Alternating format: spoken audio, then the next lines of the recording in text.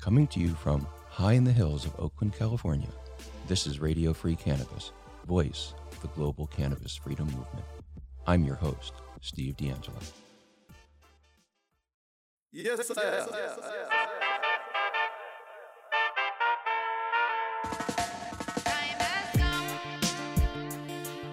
Hello, friends, and welcome to another episode of Radio Free Cannabis, coming to you from high in the hills of Oakland, California.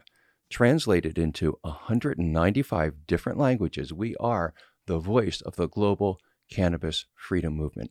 Thanks so much for sending us your questions and comments. Please keep doing that. Remember to subscribe to this podcast and let all of your friends and all of your family know that it's going on. Also remember to support the companies that help make this podcast possible: Harborside Incorporated, Homegrown, Liberty Clothing, and I'm just going to mention this really cool hemp company now, Hemp Zoo, right? Hemp Zoo makes these beautifully constructed, well-designed hemp garments. You won't see me wearing a logo shirt because I don't wear logo shirts, but if I wore a logo shirt, I would wear this one for sure. So in my lifelong study of the cannabis plant, I've learned that one of the most consistent historical patterns is the association of cannabis with creativity, the way that it sparked inspiration and influenced the work of musicians, poets, writers, painters, and almost every other creative art that you can imagine. This pattern goes very far back in time. Right? The ancient Greeks used cannabis to hone their oratory and theater. Medieval Sufi poets celebrated cannabis as an aid to inspiration and a connection to the divine. Alexandre Dumas, the author of The Three Musketeers and other classics, was a member of the Club des Hachachines, a group of artists who believed that cannabis enhanced their literary talents. The club also included other celebrated writers like Charles Baudelaire, Victor Hugo, and Eugene Delacroix, so maybe they were onto something. In the modern era, reggae musicians like Bob Marley and Peter Tosh have become global icons of cannabis creativity. And I could go on for the whole of the next hour just listing by name all of the other amazing, talented artists who have credited cannabis as being an inspirational force and a creative tool. In the United States, the connection between cannabis and creativity has long been recognized in the African American community. Former poet laureate of the United States, Maya Angelou, started consuming cannabis as a teenager in the 1920s. She described her experience this way: "I learned new postures and developed new dreams. From a natural stiffness, I melted into a grinning tolerance. Walking on the streets became high adventure. Eating my mother's huge dinners and opulent entertainment, and playing with my son was side-cracking hilarity. For the first time, life amused me." By the end of her life, Maya Angelou, a woman who smoked cannabis before playing with her child, had received over 50 honorary degrees, 3 Grammys, and the Presidential Medal of Arts. Legendary jazz trumpeter Louis Armstrong, one of the most revered musicians in the entire world, started consuming cannabis in New Orleans just a few years earlier than Maya, when jazz was beginning to break into the mainstream of American culture. He described cannabis as an assistant and as a friend and as a medicine that relaxes you and helps you forget all the bad things that happened to you as a Black man in America. In our show today, we'll be exploring this historic pattern, the association of cannabis with creative artists. We'll also be exploring another pattern, a much more destructive pattern, a darker pattern. It's not really associated with cannabis per se, but it is associated with the prohibition of cannabis and the war on drugs in general. In the United States, young Black men are 15 times as likely to be murdered as young white men. The reason for this disparity are complex. Racial segregation plays a role. Right? Murder rates in unsegregated communities are a lot lower than they are in segregated communities. And law enforcement plays a role because the cops investigate the murders of Black men way less aggressively than they do the murders of white men.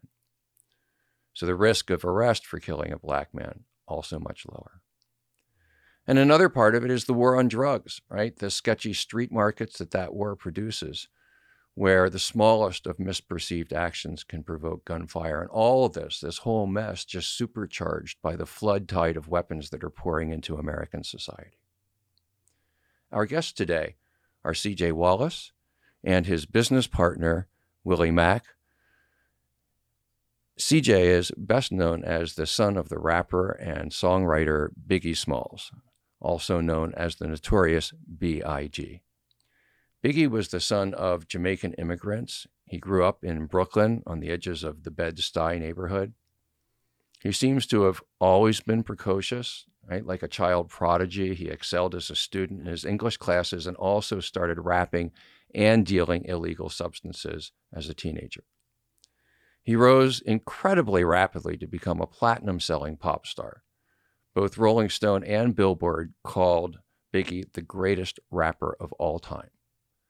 But his career and his life were tragically cut short, very short, when he was murdered by gunfire just 3 years after his first album was released.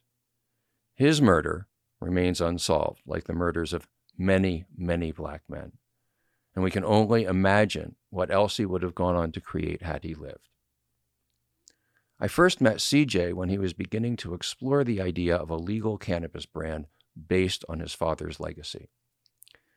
CJ's story is interesting to me because it pulls so many common threads together. The way cannabis is connected to artistic creativity, the role Jamaica has played in that dynamic, the murder of Black men, the role of law enforcement in those murders, and the war on drugs in general. I think CJ's story is kind of a template of a generational experience for many people of color. The loss of a parent to violence or incarceration, the challenges of growing up without them, and the eventual overcoming of that trauma through creativity, through cannabis, and through the cannabis industry, the legal cannabis industry.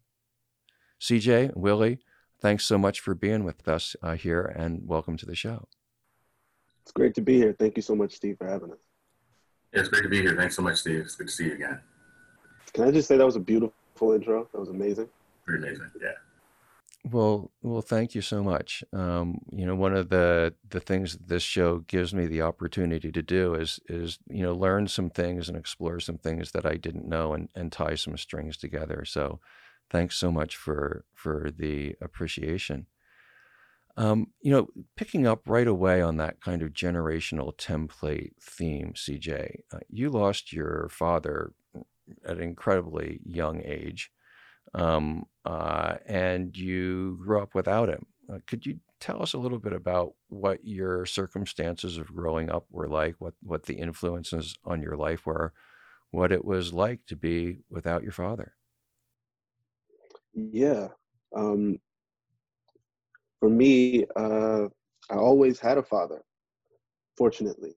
The man who raised me, Todd Rusaw, him and my mom, he was actually, with my mom the night my dad actually passed. And, from the stories that he's told me about that night, he felt like he was almost inclined to be there for her as a friend before anything else, just because the loss of him was just kind of huge. And I still can't really imagine what she was feeling to lose him at that time. I know they were going through things, but I know that they truthfully wanted to work that out. And to have me just there in the middle of all of it definitely caused a lot of emotional unease. And I always think just about growing up without my biological father and having, a quote unquote stepfather. There was never really a difference for me. I never called him my stepdad. He was there for me from day one. I have no memory of when I was 5 months old. So my earliest memories are, being in Jersey, we lived in Livingston and in Mattawan.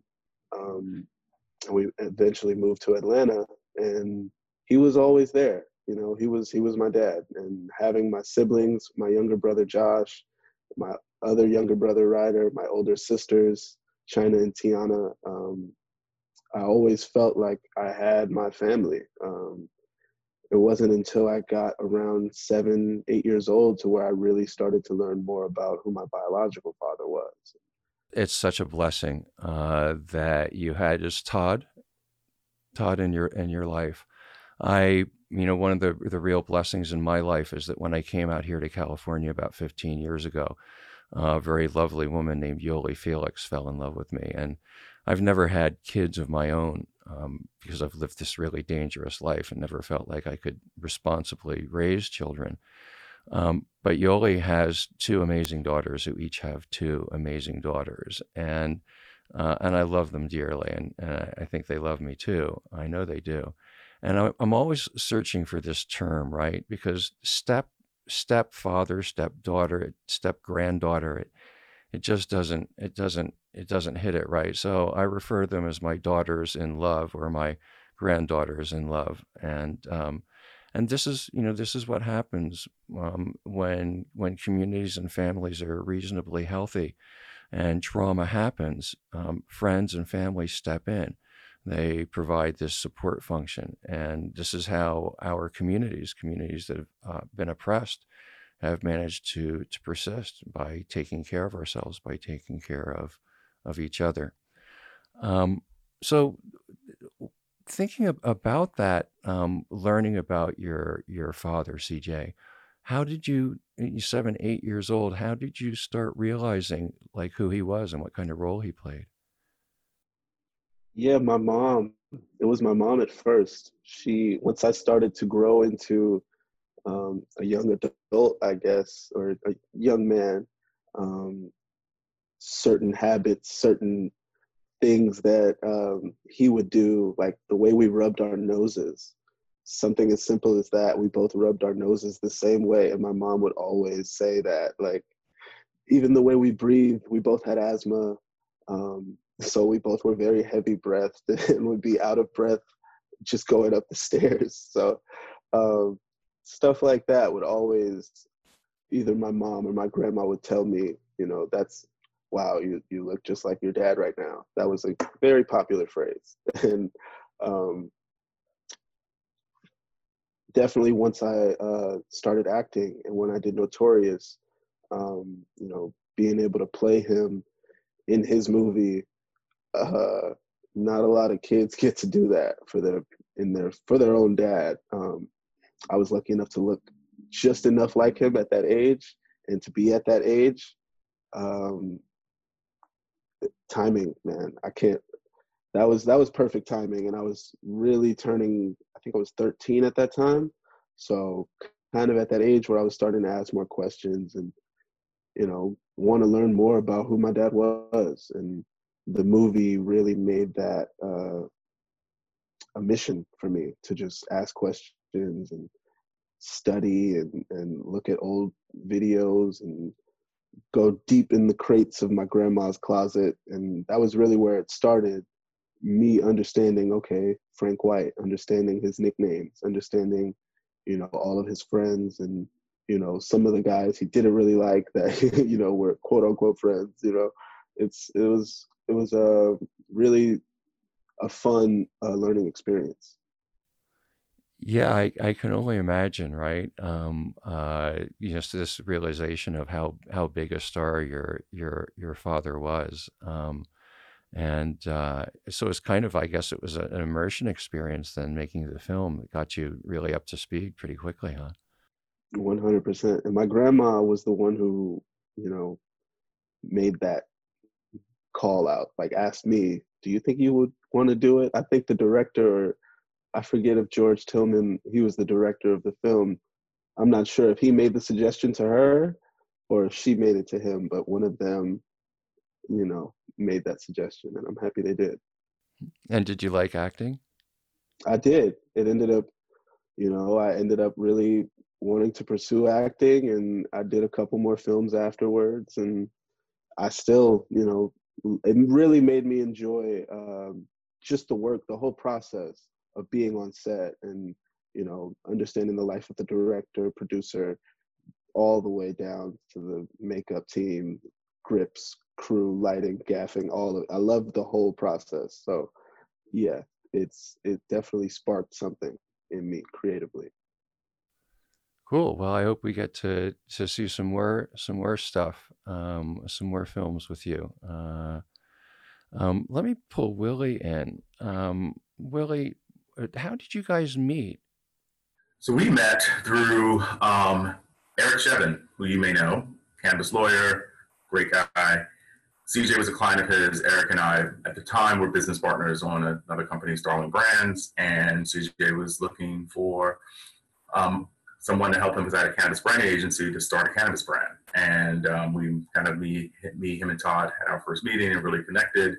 And, it was interesting because one of the first things that, we talked when we first spoke was CJ's desire to do two things. One, not do Biggie Blunts, Biggie Bongs, and just sort of use his dad's name to kind of just create very sort of derivative cannabis products. And two, more importantly, look at cannabis from a health and wellness standpoint, because Ryder, his younger brother, who was autistic, and I had spent some time working with JH Juice and with Case Manufacturing, so a lot of time in the medical field. And it was that sort of initial connection between both of our desires, all three of our desires, that we all understood cannabis as a tool for healing and also creativity, that really formed this really amazing partnership with Todd as well. And what about your connection to cannabis? How did you first encounter the plant, Willie? What was that like for you? It's funny because my first connection with it was in the 80s when it was, war on drugs, fry your brain, eggs, that whole, Nancy Reagan's just said no. And a cousin of mine was diagnosed with HIV, and I remember being a teenager, and the gay community, as a queer man, the gay and LGBTQ community was fighting for cannabis legalization for help with nausea and some of the side effects of AZT. And I kind of was conflicted with, I thought these were drugs and they were bad, but yet there are people on the front line who I connect with on a very, fill in the closet, quiet level, and it could potentially help my cousin and help some other people that were in the community with this, struggling with this, the plague, was the first connection. Then it wasn't until college where I actually tried it for the first time. And first time I tried it, inhaled it, loved it. It was always sort of, as an artist, as a creative, as a photographer, it was always kind of, it just helped me deal with so much stress and anxiety. Yeah, I always like to get the story. So that's really interesting, right? That your first real positive connection with cannabis there in the 1980s was just when it was beginning. You were really right on the tip, man, because I remember 1987, 1988, 1989. That's when the AIDS crisis was blowing up, and it was the first time that we were really able to introduce to the public the idea that cannabis was something other than, as we were taught in the 1980s, this horrible drug that belonged right next to crack. And so I'm glad that some of that vibration made its way out to you, and I'm glad that you found your way to the plant. Me too. I mean, I couldn't imagine. It's been something that I've used creatively for, all the work I've done, creative campaigns, personally, and coming to California, being able to use it and understand, because I spent most of my life in New York, all of the various derivative ways of using it for pain and inflammation and sleeping and nausea and all the different things that exist outside of recreation, which, we always talk about it. It's just sort of, most people recreation are using it for some undiagnosed medical condition. I think there's a line there that, I think we need to kind of blur in some ways and let people understand that there is this bigger opportunity for people to really heal themselves, be creative, and connect to the power of the plant. And what about you, CJ? How did you first encounter the plant? How was it for you? Oh man, my very first encounter, from what I can remember, was definitely in Atlanta. We had my mom and dad built a studio in the basement, and all the albums, all the classics, a lot of other artists would come over, and there was always a party in the basement. It was always a good time in that studio, and we were on the second floor, so we could hear it 2 floors up. And me and my brother and my sister would always just try to sneak our way in the studio. My personal favorite room was in the booth.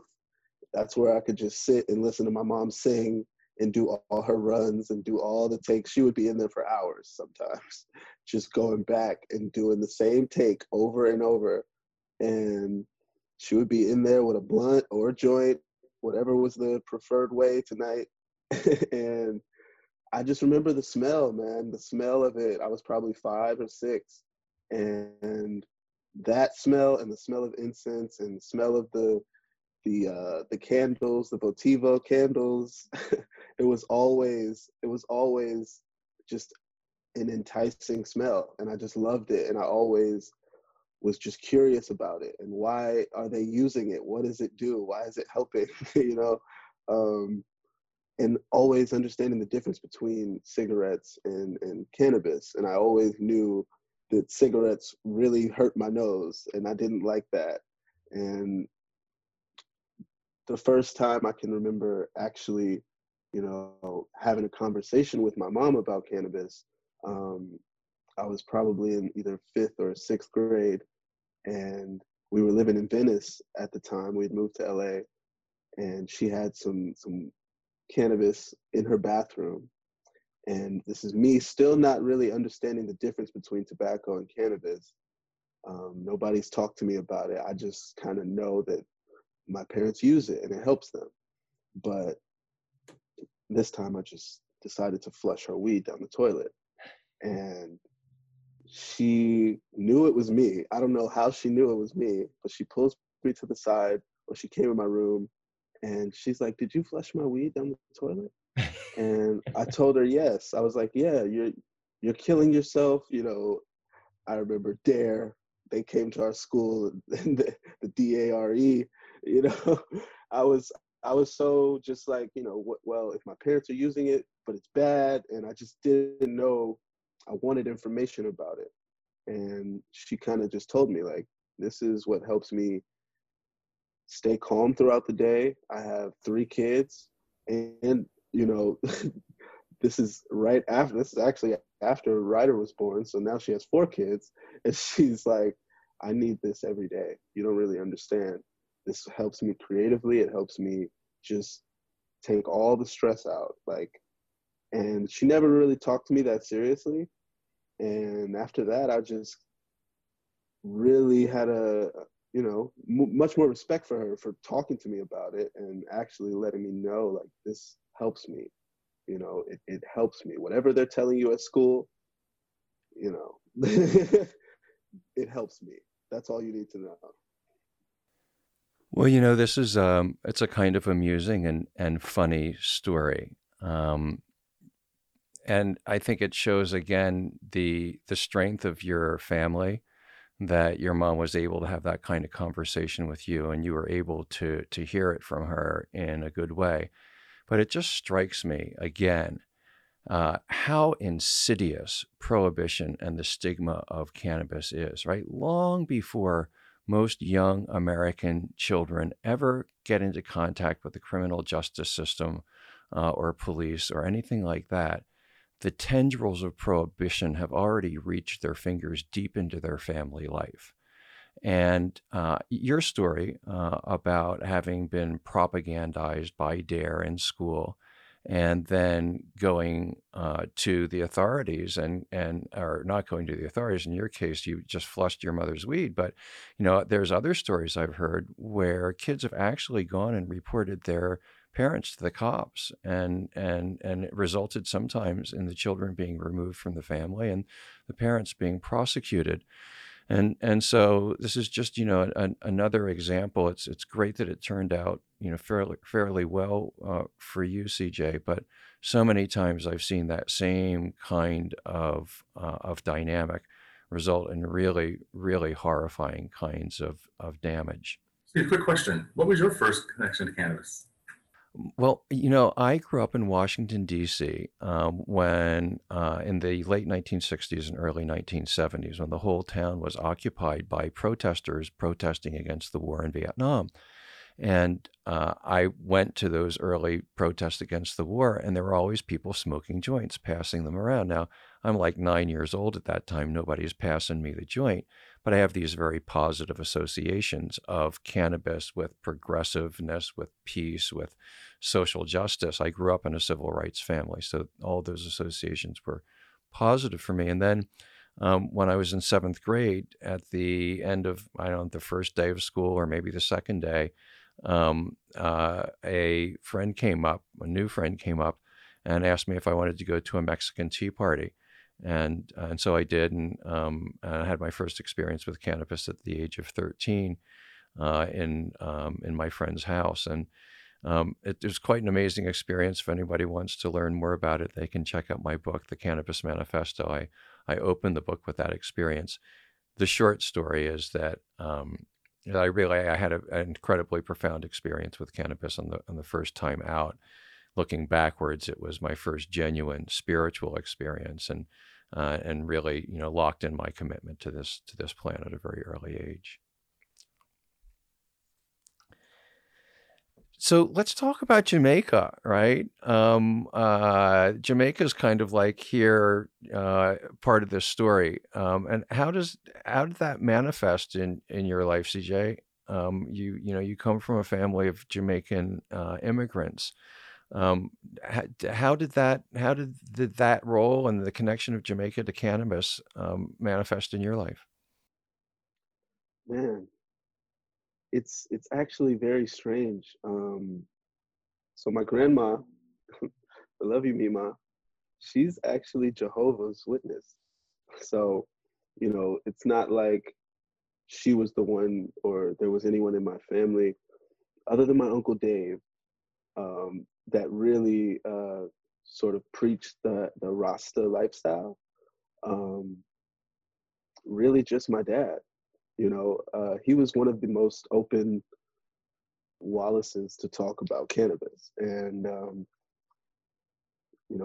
going back to my great grandma's house, and I have so much family in Trelawney, in Jacksontown.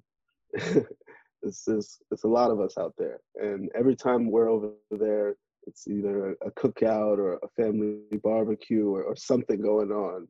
And, the young people that are in the town are always around. So the earliest times I can remember visiting, I was probably about 14 or 15 years old, and the young boys around in the town are always smoking joints out, like right outside of my grandma's house.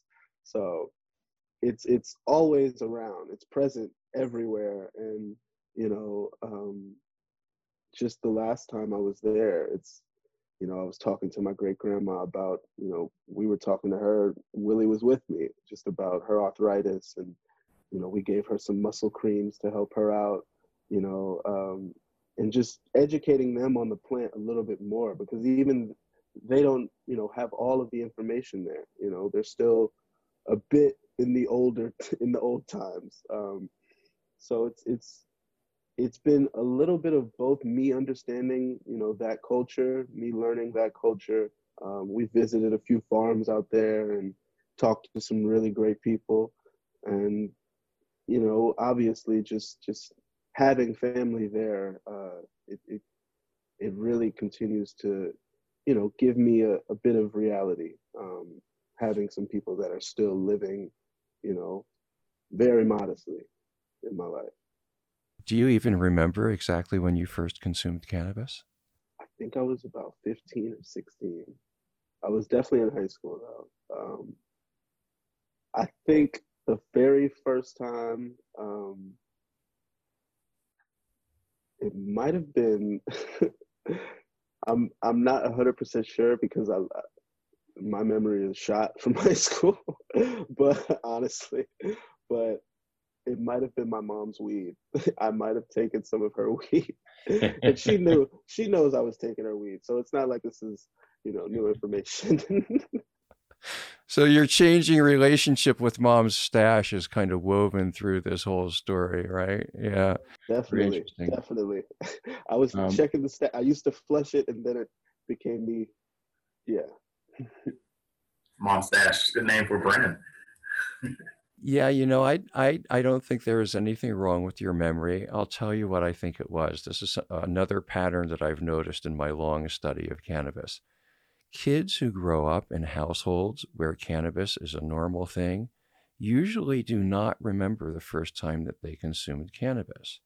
Kids who've grown up in prohibitionist families where cannabis was not allowed, where it was stigmatized and demonized, almost always remember with exact precision the precise time and manner that they first consumed the plant, right? This is a really interesting thing. Willie, what about you? What was your actual first consumption experience? In college, I went the summer before and did a French intensive like workshop, and so there were like maybe 30 students, freshmen on campus before anyone else was there, and one of the guys in the program had some weed. We were in like somebody's dorm. We were all like, and I was still a little like, kind of like not afraid, but I'm like, I'm in college now, screw it. So a couple of beers, passed me a joint, coughed up a bunch, then like take it easy. Couple more hits, and then I remember just kind of laying back on the bed, just being like, "Whoa, this is really nice." and then I know it's funny because I thought about this. I think because then I started smoking like maybe like a week later because we were in an intensive French course, so we were really speaking French the whole time. I started dreaming in French. I was dreaming in French. I could speak it fluently, telling jokes better than I could ever in real life. But I never made the connection between those two. But it was like it became this very joyous experience from that point on. We're all still discovering the many different ways that this plant can help us, and it's so often it's just about flow, right? When you're learning language, or you're playing music, or you're writing a poem, a lot of it's just about getting out of this place where our minds spend most of our time and being more open and being more receptive to the flow that's always there. So I'm not surprised to hear that you had that experience. Well, thanks so much for sharing some of this background, guys. I think I'd like now to move on to a little bit of the work that you've been doing together. And Willie, you are CEO of Think Big, and maybe you could just sort of explain what Think Big is up to, and then we can talk a little bit about Frank White. Yeah, I mean, Think Big started CJ's desire to understand how to sort of his responsibility to his dad's legacy, and over the last few years, it's really become, it's the overarching business for our company, and it's the social justice advocacy legalization. We really are fighting for global hemp and cannabis legalization. Full stop, equitable legalization. We're fighting for criminal and social justice reform. So really, how do we talk about correcting all the issues from prohibition and having honest conversations around the systemic racist and sort of disproportionate problems facing to like minority communities. And then we also want to look at reinvestment in communities. How do we make whole people and communities that were left out, and how do we build this industry, billion-trillion industry that's going to be equitable and represent the people that were most harmed? We're the Black people, we're the Latinos, we're the brown people, we're the LGBTQ community. We want to have a voice and a say in how this industry is shaped so that it's not just a bunch of rich old white dudes who have no connection to the plant and are looking and don't have the care or the desire to look at it from all the beautiful benefits that it's given to the world. And it's really important for us to do that because as we think about, CJ's responsibility to his dad's legacy and how do we think bigger about our responsibility to ourselves, this planet, and the plant, and to our communities, it's really what's created as an opportunity for us to talk about all those things and advocate for and push forward that way of thinking and the way of examining cannabis in a bigger way. What strikes me about your account there is the starting point of social justice, of legalization, of moving the mission and the cause forward as being kind of the starting point when you're thinking about your business endeavors. And one of the things that's happened in the past year that I've been really grateful for is to see a lot of cannabis businesses stepping up to the plate and beginning to support social justice initiatives like the Last Prisoner Project and other organizations. But it very often seems more to be an afterthought rather than something that's baked into the ethic and the culture and the approach of the business from the beginning. What made you decide to do that, CJ? Honestly, um, my youngest brother, Ryder. Um, when I was in high school, we that was the first time we started using CBD and different THC products. It started with, just gummies. My mom was very skeptical about using pharmaceuticals like Ritalin and stuff like that, just because we all know and have seen the side effects. Um, she grew up in different foster homes, and she had, sisters and brothers who were, might have been autistic, didn't really know back then. It was really just, he's special, or they didn't really have all the education back at that time, which is crazy to think about. And now, having seen that, she definitely stayed away from that, and I'm happy she did, um, because after we started using CBD and really understanding what was his ratio, back in 2012 when we first started, it was really trial and error. It was some products you get one week, it's helping him. The next week, he's got bloodshot eyes and he's tired and it's not what we want happening. So um, it was really understanding that Ryder's going to live his life, and we want to make sure that he's living his life comfortably, um, which is what really drove me to want to create my own products. Just thinking about that, and wanting to make sure that he's getting the right product. And in doing that research, I saw Jaden's Juice, which was the company that Willie used to work for. And reading about Jaden's story, it inspired me to want to make sure that Ryder was living as comfortable as possible. So um, and also to just do more research. I love seeing those types of stories, and I felt like if as long as we're continuing to spread this type of information, more people will really understand the power of this plant. And once it became a serious thing, it wasn't until I had graduated high school. I was working. I had just finished filming a TV show in Atlanta, and months after that, we met Willie. So, it was always inspired by Ryder and my grandma and her battle with breast cancer, and, wanting to educate our family just about the power of the plant. And it's always been, so taboo in our house to talk about, even though I was always comfortable around it. My family was definitely, like you said, it wasn't a prohibition household, but I didn't feel comfortable talking about it to my parents at a certain age. Um, so I definitely want to just inspire other families to have that same birds and the bees talk.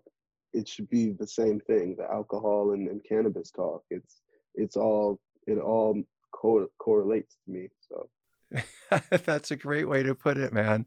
The birds and the bee talk, right? But the birds and the bees talk is like it's going in the reverse direction now, where young people are needing to sit down and actually explain the facts of life to their older relatives. Again, it's like I love this conversation because there's so many threads that come together. This is something that's happening all over around the world now, where young people, after spending years, hiding their cannabis use, not talking about it, afraid of stigma, not wanting to offend their relatives, not wanting to disrupt their family relationships. Now that we've been able to create a little bit of progress, a little bit of room for reasonable conversation about cannabis, many, many young people are engaging in these conversations. And in some cases, they're saving the lives of their older relatives. And in every single case, there's this huge improvement to family life. The weight that is lifted from our shoulders when we can actually be honest about our cannabis use with the people that we love the most, when we can share with them the benefits that we've derived from this plant, is just a tremendously wonderful feeling. So I encourage you to keep on talking about that. And, I think in a lot of ways, CJ, your story can serve as an example for other people who are going through these same kinds of situations. And that, the birds and the bees conversation, that's never an easy conversation for anybody, whether it's the birds and the bees or whether it's cannabis. And so I'd encourage you to talk about that more and encourage people to follow your example there. It's a pretty great thing. Um, so let's talk a little bit more about Think Big and Frank White and how they connect with each other. Yeah. I'll kick it off, and then CJ, we can we'll do a little back and forth. So the best way we can describe it is everyone kind of knows Product Red, whose goal is to eradicate HIV and focus on that. And then they have some brands they work with from their own brands that has a consumer connection to help fund their charitable efforts and their efforts. So Think Big is sort of our red. They're fighting in HIV. We're fighting for equitable cannabis legalization. Frank White is our lifestyle and sort of creative brand. It really comes from, and I'm going to have CJ go through sort of the background. I'm going to tell sort of about what it is. It really is about how do we talk about the science of the flow state? How do we talk about creativity? How do we celebrate Black and marginalized people's creativity and really celebrate that? Because so much of it was aided by cannabis as an ultimate ghostwriter in so much of the music that we have, but yet society hasn't really honored and embraced that. And how do we talk about that? So for us, Frank White allows us to have a music content platform, fashion apparel collaborations, CBD, hemp-derived products, cannabis-derived products as well, and really allows us to be more of a storytelling brand. How do we talk about CJ stepping into the role of the legacy of his father, but through his own sort of lens? And how do we talk about and celebrate the impact of Black creativity and cannabis tied to it, and really give people opportunity to recognize that the flow state is where creativity comes from. It's self-expression. Self-expression is freedom. And if you feel comfortable when you're in that place in the zone where you're just your best version of yourself, we want to really inspire and celebrate that through the collaborations we work with, the products we work with. How do we get the world to really have this conversation that celebrates creativity and cannabis? And the name Frank White comes from Biggie, and CJ, you can step in and kind of give us a background on that because I love the story. Yeah. So I've always been interested in Frank White, just the name itself. It was really my dad Todd, who really kept that bug in my ear. Always like, don't forget Frank White. Like, it was always like one of those names that just, we knew it wasn't owned by anybody, which is pretty funny. So I always felt like it was sort of a John Doe sort of pseudonym name. And after watching the movie, The King of New York, really understanding how my dad sort of played on that, and being the King of New York and Christopher Walken, I just love those sort of heroic villain stories. And my dad was really that ultimate mobster boss, and he made you believe everything he was saying. He was really one of the scariest figures in rap. I always felt that way, and him and Scarface. But really, Frank White was always one of those hidden gems that I just felt like not a lot of people knew. It was really, if you know, you know. And I've always wanted to sort of spread that name and own that name, make it more prominent and a bit more high class, high luxury. And it's almost an untouchable figure. I love the way that he was able to sort of be multiple people. And, I felt like my dad was one of the best actors in rap. He could have, portrayed anybody. And he was really just this nice, soft guy, much like me. And, he was an actor at heart. And yeah, that's Frank White. It's 100% creativity, like Willie was saying. And, I'm really excited to show a lot of the stuff that we've got going on. So for the audience who's maybe not not totally familiar with the story in the film, where exactly did the Frank White name come from? Yes, Frank White came from Christopher Walken in the movie The King of New York. Uh-huh. Okay. Give me a little bit more. Oh, sorry about that.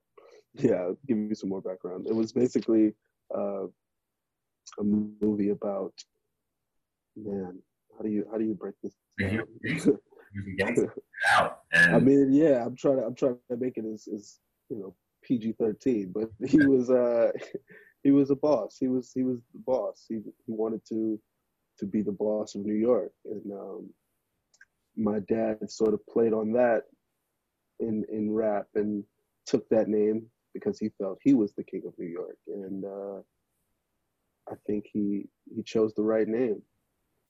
So this is like this other interesting pattern that goes through the world of cannabis. It really goes through the world of any oppressed group of people. And that's code, right? We haven't always been able to be open. In fact, we haven't at all been able to be open about who we are, about what we're up to, about what we're doing, about what our real lives are really like. And so we've developed things like 420 is a code. It started out as a code.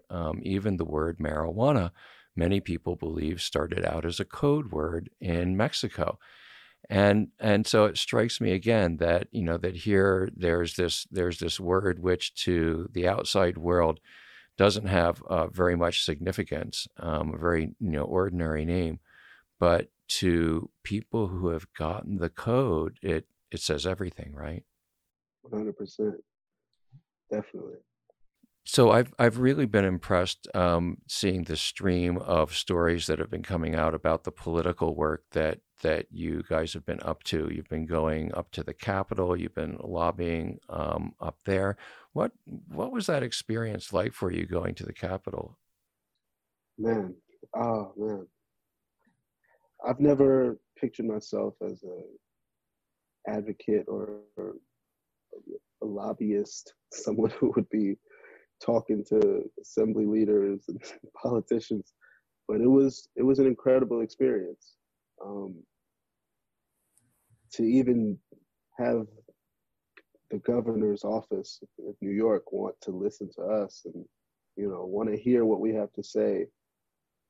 It really to me showed how much weight the Wallace name carries, and how much good work I need to be doing to take advantage of that. Um, and it was really inspiring, just to see a lot of Black and brown people doing hard work, traveling from the city, coming up. That's not an easy trip. For me, it was pretty amazing to see all of these people so driven to try to make this a just world. And ever since we started, me and Willie really started. It's been, how can we change the world? And I've always been inspired by just all the people that don't get the credit. The people that really don't get the shine and the light that they deserve. So it was beyond incredible. To get a shout out on the assembly floor. It was awesome. I had a bad hair day too. It was great. Your sense of empowerment coming out of that is, again, it's something that I think it's a common pattern. I know that the first time that I started going up, and I grew up in Washington D.C., so I was quite young when I first went up to my first congressman's office and my first senator's office, talking to them about cannabis, and I was amazed that I just like walked into the door and there was somebody in the staff who actually sat down and listened to me and took the pieces of paper that I had and thanked me for coming and treated me in a reasonably civil kind of way. And I did not at that time have the feeling that they were going to do anything about it. But it was still empowering just to go there and be close to the levers of power and make my voice heard. Right? Um, you've also been doing these community tours. Has that been different from the Capitol, from the governor's office? And if so, how? What's it been like to actually be out working more close to the neighborhood? Yeah. So when we were in New York, we also went to visit the Harlem Business Alliance. Shout out to Regina, the whole team over there. And obviously, being in Harlem, you feel a little bit more at home. Obviously, uh, just a bit of a comfort difference, but still the same.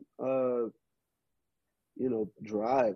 I still felt like we were still having a a serious conversation. It didn't make it, more lax or even like I still felt pressure to want to, work together and try to find a common ground and figure out how we can help each other. So yeah, and we also visited Reverend Flake, and yeah, And Eric it was Adams. great.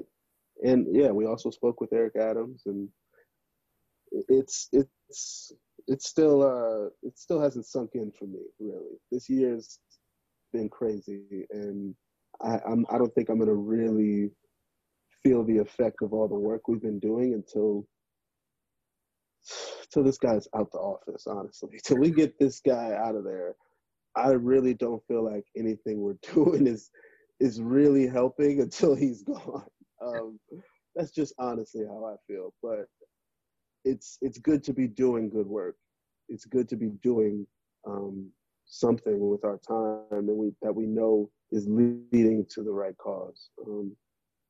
Yeah, and it's funny to follow up on that as well. Like, obviously, by the way, I also grew up in DC, so the politics side, is just part of my childhood. So, and going to the Capitol, White House, all that. But going to New York, and my adult life, and I'm a New Yorker. Like, was in New York and being there and seeing, as CJ said, the diversity of the elected body, getting the warm reception, and people really wanting to understand like what we were talking about, wanting to learn. Like, everyone was really like, we know we want to do this. We know it's not right now. We have to figure out how we can do it. With us being in California, working with Minority Cannabis Business Association, and yourself, the Last Business Project, and Steve Hawkins at Marijuana Policy Project, and really, we spent the last couple of years really understanding the issues, understanding the space, and what's happening, and being able to have conversations with elected officials, with the Cannabis Czar, with the Harlem Business Alliance, with Reverend Flake and Eric Adams' office, and understand, well, as New York, they didn't have a medical program like California did. So just from a societal standpoint, we were kind of from the future. We see how this works. We see how it's not going to, kids aren't going to be burning school down. It's going to go crazy. It's being able to kind of talk to them about what are the concerns from their constituents, what are the fears, how do we do this also to really talk about the people who are most harmed, and how do we define that, and how do we help them with language that can shape and draft regulations and legislation that can do the right thing to really build more equity and diversity and inclusion within Black, brown, queer people in New York, because New York is going to be the crown jewel of cannabis in this country. I think we all know that. It's New York.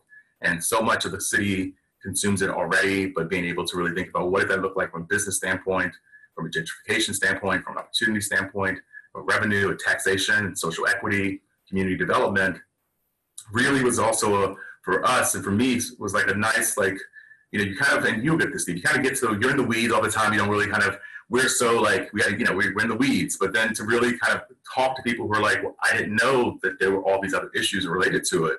And I never really heard this perspective, or, what are the issues you've heard with California from in different states, how they legalize it, was really informative and really validating to say, right, we are doing this on the right path. We have built a good coalition of people. We do have great advisors who are helping us understand how to navigate this. And collectively, the industry is pushing, the right people in the industry are pushing to do this the right way. And that was really, really welcoming, especially going to New York and getting, I love New York. So it's just like going home and just getting this warm welcome from like the politicians and the leaders in the community there was pretty amazing. I think all of us, at least me, I'm a great lover of New York too. I had the opportunity to spend a good bit of my life working in New York and kind of living there for a while. And to think about what's going to happen when the creativity and the energy of New York gets married to legal cannabis is just, it's really exciting. If the city is going to be so much a groovier place to go to, I'm like so looking forward to it, right? One of the reasons that I asked about the difference between going and lobbying at the Capitol in Albany and having the conversations in the neighborhoods, right, in African-American neighborhoods and neighborhoods of color, is that some of the most difficult, challenging conversations that I've had about cannabis have been in communities of color. And I'm just wondering about how that was for you, what your reception was like. Did you get challenged a lot?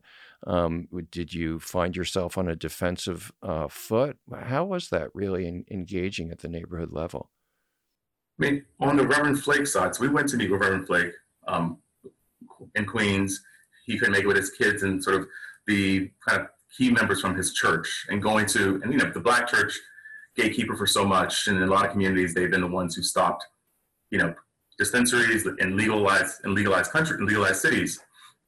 So I wanted to have that conversation with them to understand what are the constituents saying, and is this a conversation that's being had in the church but in the wider community? And his sons and daughters and the people who were there were like, it is happening. And we haven't taken a firm stance one or the other. For us, the bigger issue is the community. They spend a lot of time building up their community in terms of economic development, schools, real estate, all those things. How can we look at this from a community development standpoint? Because that's what our concern is as a Black church that is based in Queens. We see the gentrification happening. We see it happening now, and we know that this is going to also be part of that. So we have to look at it from two sides. One, we understand, we get it. There's no question of the merits of it. We understand the benefits of it as a plant medicine. Great.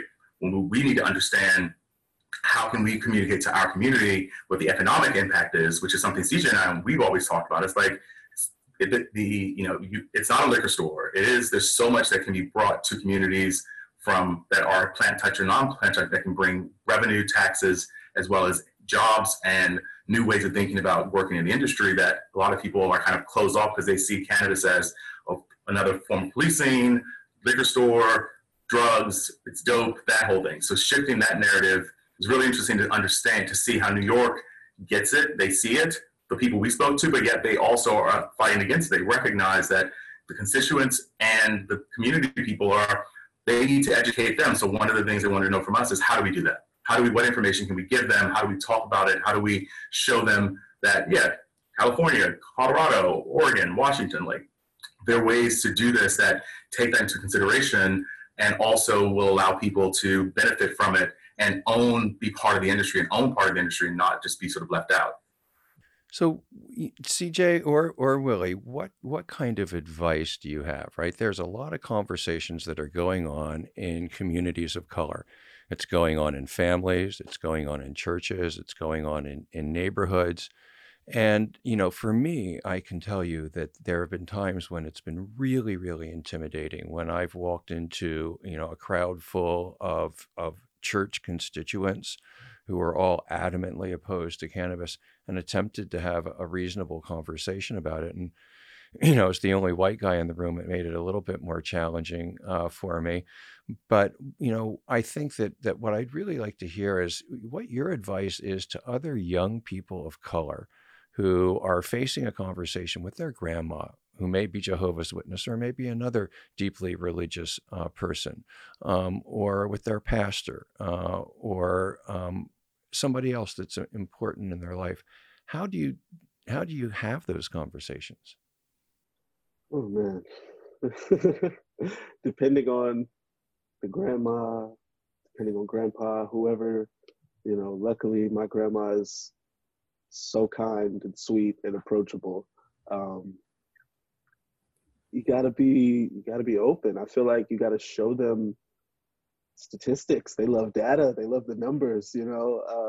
My grandma, at least, she loves research and seeing actual stories and hearing relatable stories. I remember I would just show her different stories because she's dealing with bone marrow issues right now, and just dealing with, she's getting older, and she's getting a lot less active around the house. So I've been just showing her different topicals and gels and some cancer patient stories, and those are the easiest ways to kind of ease the conversation, showing other stories. But I mean, it's a difficult one. Willie, how do you jab at that? I think absolutely. It's so much of it is, I think, educating yourself first, so you can come from a place of knowledge and compassion. Because I think that one of the things that we've seen, and I think the three of us have all definitely seen, I think the world's seen, is, kids with epilepsy, kids with autism, people who are vets, people who are going to PTSD. There's so many stories of people whose lives have been changed by this plant in so many ways medically. And medically has been the way that I think as well for people to really understand it first, because they can see the opportunity. And also the idea that it's not just smoking and getting high. It's like, it could be a cream, it could be a gel, it could be a tincture, it could be a transdermal patch. It could be a bath bomb. It could be helping you relax and deal with anxiety. And, as we think about this year alone, just the pandemic and COVID, how much the sales have been pretty steady, in some places even increasing, because people are using it as a way to deal with just the amazing amount of uncertainty and anxiety and depression and loneliness, all the things that are happening.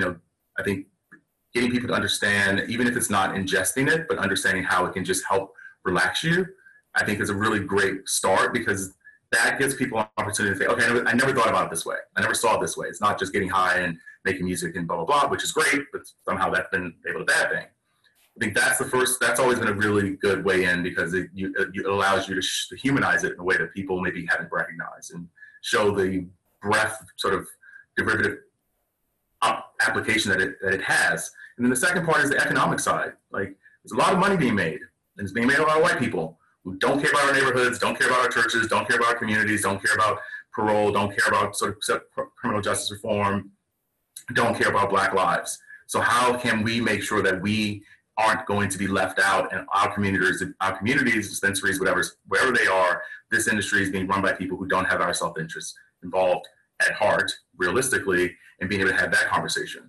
Because, we talk about, it's not just also about touching the plant, but all the ancillary businesses that are part of the industry, from graphic design, accounting, legal, all the things that are legal businesses that are being built or helping support this industry, I think are key, because then it's also like, oh, right, I didn't think about it that way. So the more you can kind of shift people's understanding of, for the last 100 years, you've been told lies and propaganda that have not been true. Here's what we see from the 30 or whatever number of states that have some medical program globally. Then that becomes a conversation, because then with everyone, it's like, oh, I didn't know that. And then you can give them the data, the backup, the research, and then they can say, okay, now let's have a conversation around what this really means. And I think that's how we've done it, and that kind of seems to be a way that people respond to it very positively. Also, Steve, if I can, talking to any other Black and brown kids that are looking to get into the industry, thinking about it that way, applying all of the tools that you already know, whatever it is that you already like, things that you already love to do, whether that's taking photos, making music. A lot of companies need just background music for content and videos, and security, so many different things to think about as far as the ancillary businesses. So just wanted to add on that. It's a great addition, right? Whenever young people ask me how to break into the cannabis industry, I give them the same advice that I would if they were going to break into any industry, but especially true with cannabis, right? What is it that you love to do? What is it that you would be doing if somebody wasn't paying you to do it, that you would be doing anyhow? And with cannabis, we have this amazing opportunity, because the whole industry is just being born. It doesn't exist yet. It's just being born. So it needs everything. It needs software. It needs background music. It needs animation. It needs quality control. It needs analysis. It needs management. It needs finance. It needs compliance. It needs everything, right? So whatever it is that pulls your strings, you have this unique opportunity to be able to go into an industry that will pay you for doing that thing. And there's no better reward in life than to be able to spend it doing the things that you think are most important. We've been having this conversation about attitudes towards cannabis in the African American community, and I think it's important to note that a lot of the opposition to cannabis reform that we've seen in communities of color and African American communities, I think, comes from the disproportionate impact that prohibition has had on those communities. It has been the communities of color that have seen their sons and their fathers and their grandfathers hauled away and locked up. It's the African American community that's seen out of control street markets with all sorts of ancillary violence being visited upon them.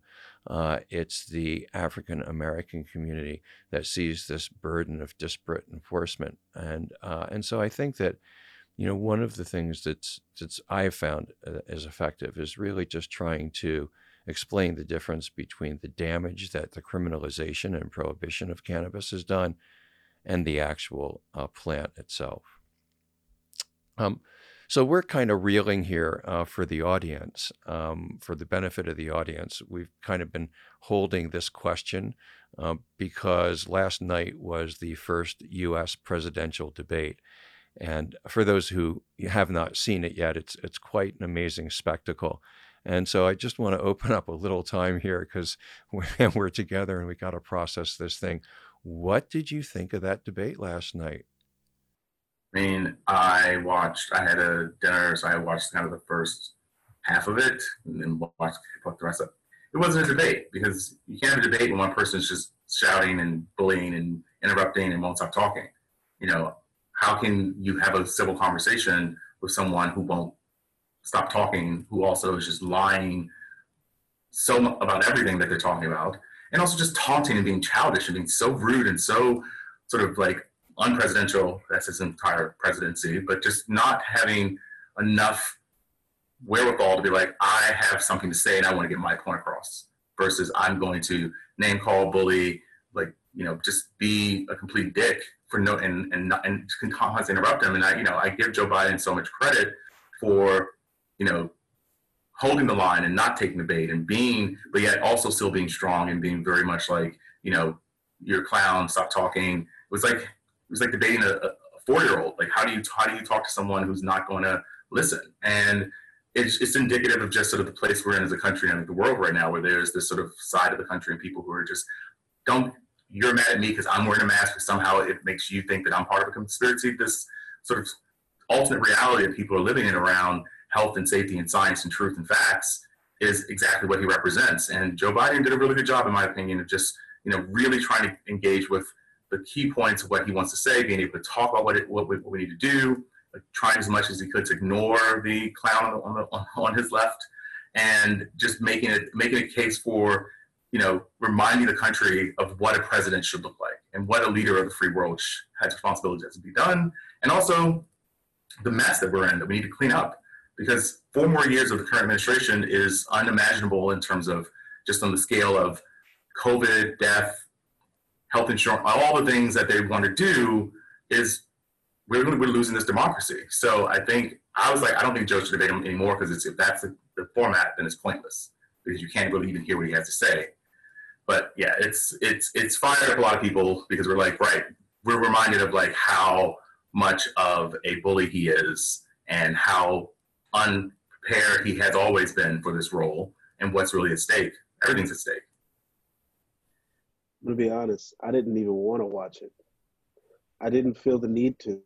I watched the highlights afterwards, and, you know, it was just a joke of the house. It was the household joke of the night last night. And we just, you know, tried to really forget that this guy is actually the president. But, you know, I just hope it inspired more people to really vote and really do more research and figure out how we can fix this whole situation we're in before it's too late. Because I really don't want another 4 years of this. And that's looking like a reality of not everybody is on point. And yeah, it was another wake-up call just for how bad this really is. Well, I'm going to share my thoughts on the debate and the election in just a moment here, but I'm going to save that for my outro and just check in with both of you. Anything else going on? I mean, there's like a whole list of questions that I wanted to get to that we haven't had time to. If you could just give us the highlights of what else is happening in your lives and how the audience can stay in touch with you. Yeah, I mean, we can talk about the new partnership we just signed off on. Yes, definitely. Yeah, this is the first public announcement. We're pleased to announce we just formed a sort of strategic alliance with a company called Tariga Science out of New York. They're a life science company. Really great. Seth, founder, New Yorker, vegan, kosher. It's important why I bring that up in a minute. And have been really working on, you know, looking at CBD and CBG, hemp side, and saying how can we make products that have an advocacy, supplements that can help people. And they've created an amazing line of CBD, CBG gum that's vegan, kosher, now halal certified. Because he's like, we really want to believe in diversity and inclusion and have products that everyone can consume and everyone can use. And organic, no additives. And really, really have taken the time to put their money where their mouth is in supporting the diverse and equitable sort of causes that we're working with them on. And we're going to be also developing a Frank White CBD, CBG gum products with them. So we're excited to launch that. It'll be coming towards the end of the year, beginning of the year. And right now, let me show you. Sorry. This is what it looks like. And we're going to be launching in a few weeks because it's National Coming Out Month. It's National Gay LGBTQ History Month in October, and October 11th is National Coming Out Day. We're going to be doing they have a rainbow pack. All their 6 of their colors are 6 of their flavors are rainbows. So we're going to do a rainbow pack, which will be a opportunity to kind of get a sampler of all the flavors. Some have zinc, some are kosher, all of them are kosher and vegan. And we have there's a Think Big, I think 13 is our discount code for free shipping and a discount. But really excited to talk about how do we start to bring, a new way of enjoying the benefits of these plants in a different way. And then the fact that they've taken so much time to do it in such a healthy way is really important for us. And being able to really also support the LGBTQ community and the experience of our community really fighting for legalization from the beginning, and the diversity and amplify the voices that are there are really something we're really excited about. So that's going on. The music thing, the album. We got music. Oh my gosh. So we've been working on Ready to Dance. It's a music project. Some of my dad's songs reimagined as house and techno records. Jonathan Hay, Sarah Rush, they came to us with the idea. And that was in the beginning of the year, and now it's sort of developed into this incredible project. I really can't describe it because people are still confused when I talk about it, but yeah, man, I love house music, and we felt like house and hip hop, they were both born in the underground by our people, for our people, and the story of how they were both born needs to be told. So we've been working on that, and the Rock and Roll Hall of Fame, Biggie, will be announced on November 7th. That's going to be live on HBO. I just recently filmed the acceptance speech for that, and that's going to be awesome. We're going to have a nice little event, hopefully, for that, if I can convince Willie to do this with me. But yeah, man, it's been busy. We've been all over the place. It's been awesome. And then we have a fashion apparel. That Hall of Fame will have there's a T-shirt that we're gonna be sending you, Steve. There's not a brand on it, but it's on the front at least. So we have an apparel line we're working on and a collaboration with that. And we're also finalizing, knock on wood, a deal in the next month or so for our first Frank White flower product to be launching in the beginning of the year in California first as well. So excited about that, and talking to other states about some licensing programs, opportunities to bring the flower product to market throughout 2021. So next year for us, music, fashion, CBD, gum, cannabis, all the things. And, continue to fight for, come on, New York, we got to get legalization sorted out. We got to get this on, we got to make this happen and do it right. And how can the audience stay in touch with you? ComeThinkBig.com is our website. It's also Come Think Big on Instagram, on Twitter, on Facebook, I think Snapchat maybe. I don't know if we're on Snapchat. Also Frank White Co. on Instagram. Yes. Sorry, Frank White Co. on Instagram. And if you love smoothies, CJ Wallace is the best smoothie maker on social media, so you got to follow him for the smoothies. What's your IG, CJ?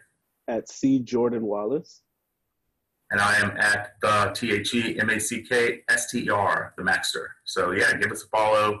We are excited. Steve, thank you so much for having us. It's been amazing.